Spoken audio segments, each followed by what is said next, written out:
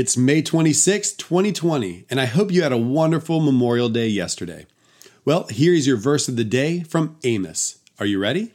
Let's go.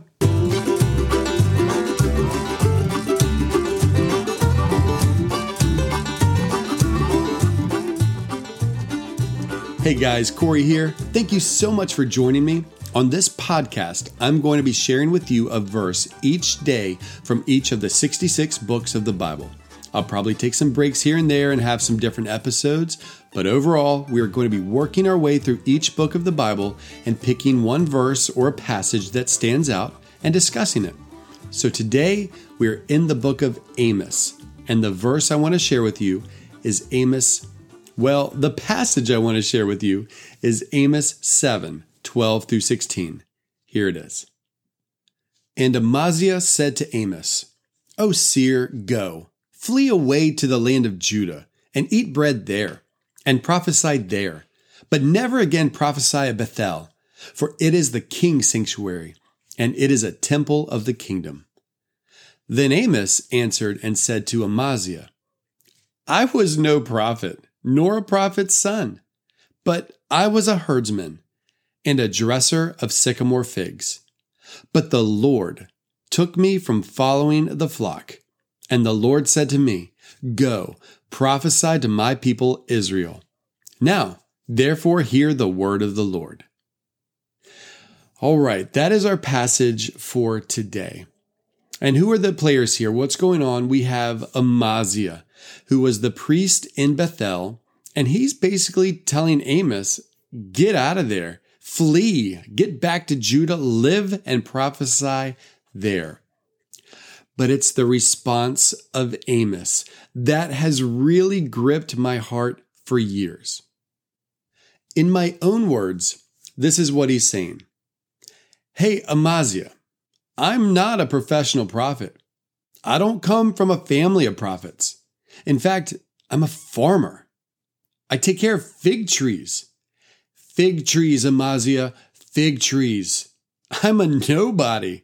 Just a regular Joe Schmo out minding my own business, tending to my fig trees. But you know what happened? The Lord happened. He put a call on my life. He took me away from my fig trees and sent me on a mission. So guess what, Amaziah? This is what the Lord has to say. Powerful, right? This encourages my heart so much. It speaks to God's call in our lives.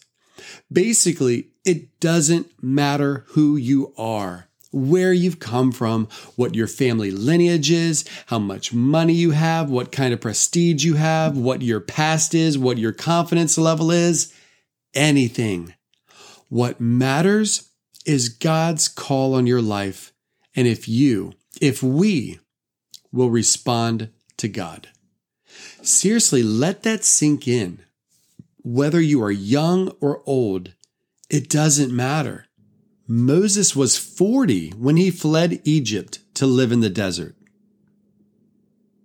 Then I think it was another 40 years later that he submitted to God's call on his life and led the Israelites out of Egypt. 80 years old. Age does not matter. Whether you have a degree in education or not, it doesn't matter.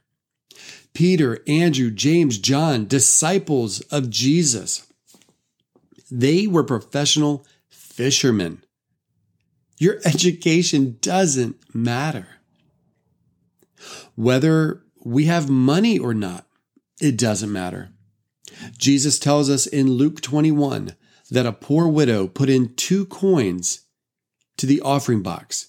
And Jesus says that this woman has given more than the rich has with the money because she has given all that she has had to live on.